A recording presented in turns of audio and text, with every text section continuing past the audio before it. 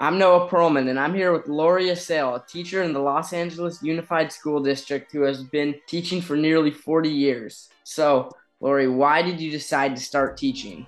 I decided to start teaching because I really love working with children and helping them learn and grow, and I enjoy being with them.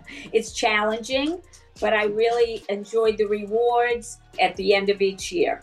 All right, great. As a kindergarten teacher, you teach all kids all the core subjects as well as electives. So, what is your favorite core subject to teach? My favorite subject to teach the kids is language arts. I love reading stories to them, and I love to hear what they think of the stories. We analyze the characters. We also compare and contrast with other books on similar subjects. So that's my favorite, really, reading stories to the kids and asking them questions, critical thinking questions, and I love to hear their responses.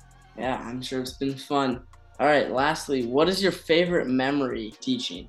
Oh, wow. There's a lot. There's a lot. One of my favorite would be, I guess, singing with the kids because that's what I do a lot of. I enjoyed singing with the kids, them learning the songs, having fun together, being, the kids cooperating together as a group. Mhm. And I think music is very valuable for What type of teaching. songs?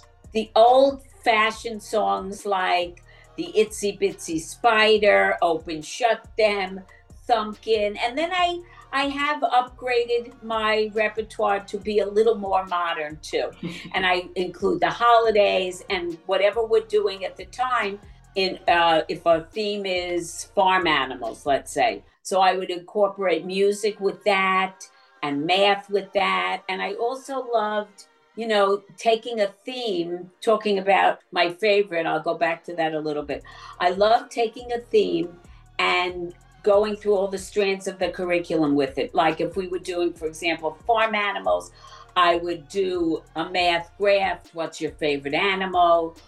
And then we would compare and contrast and count and all that stuff. And social studies and language arts and science with farm animals. You can incorporate so many different curriculum areas just with one thing. And I love to do that too. Yeah, all right. Thank you for taking the time to do this, and thank you for listening to 88.9 The Bridge.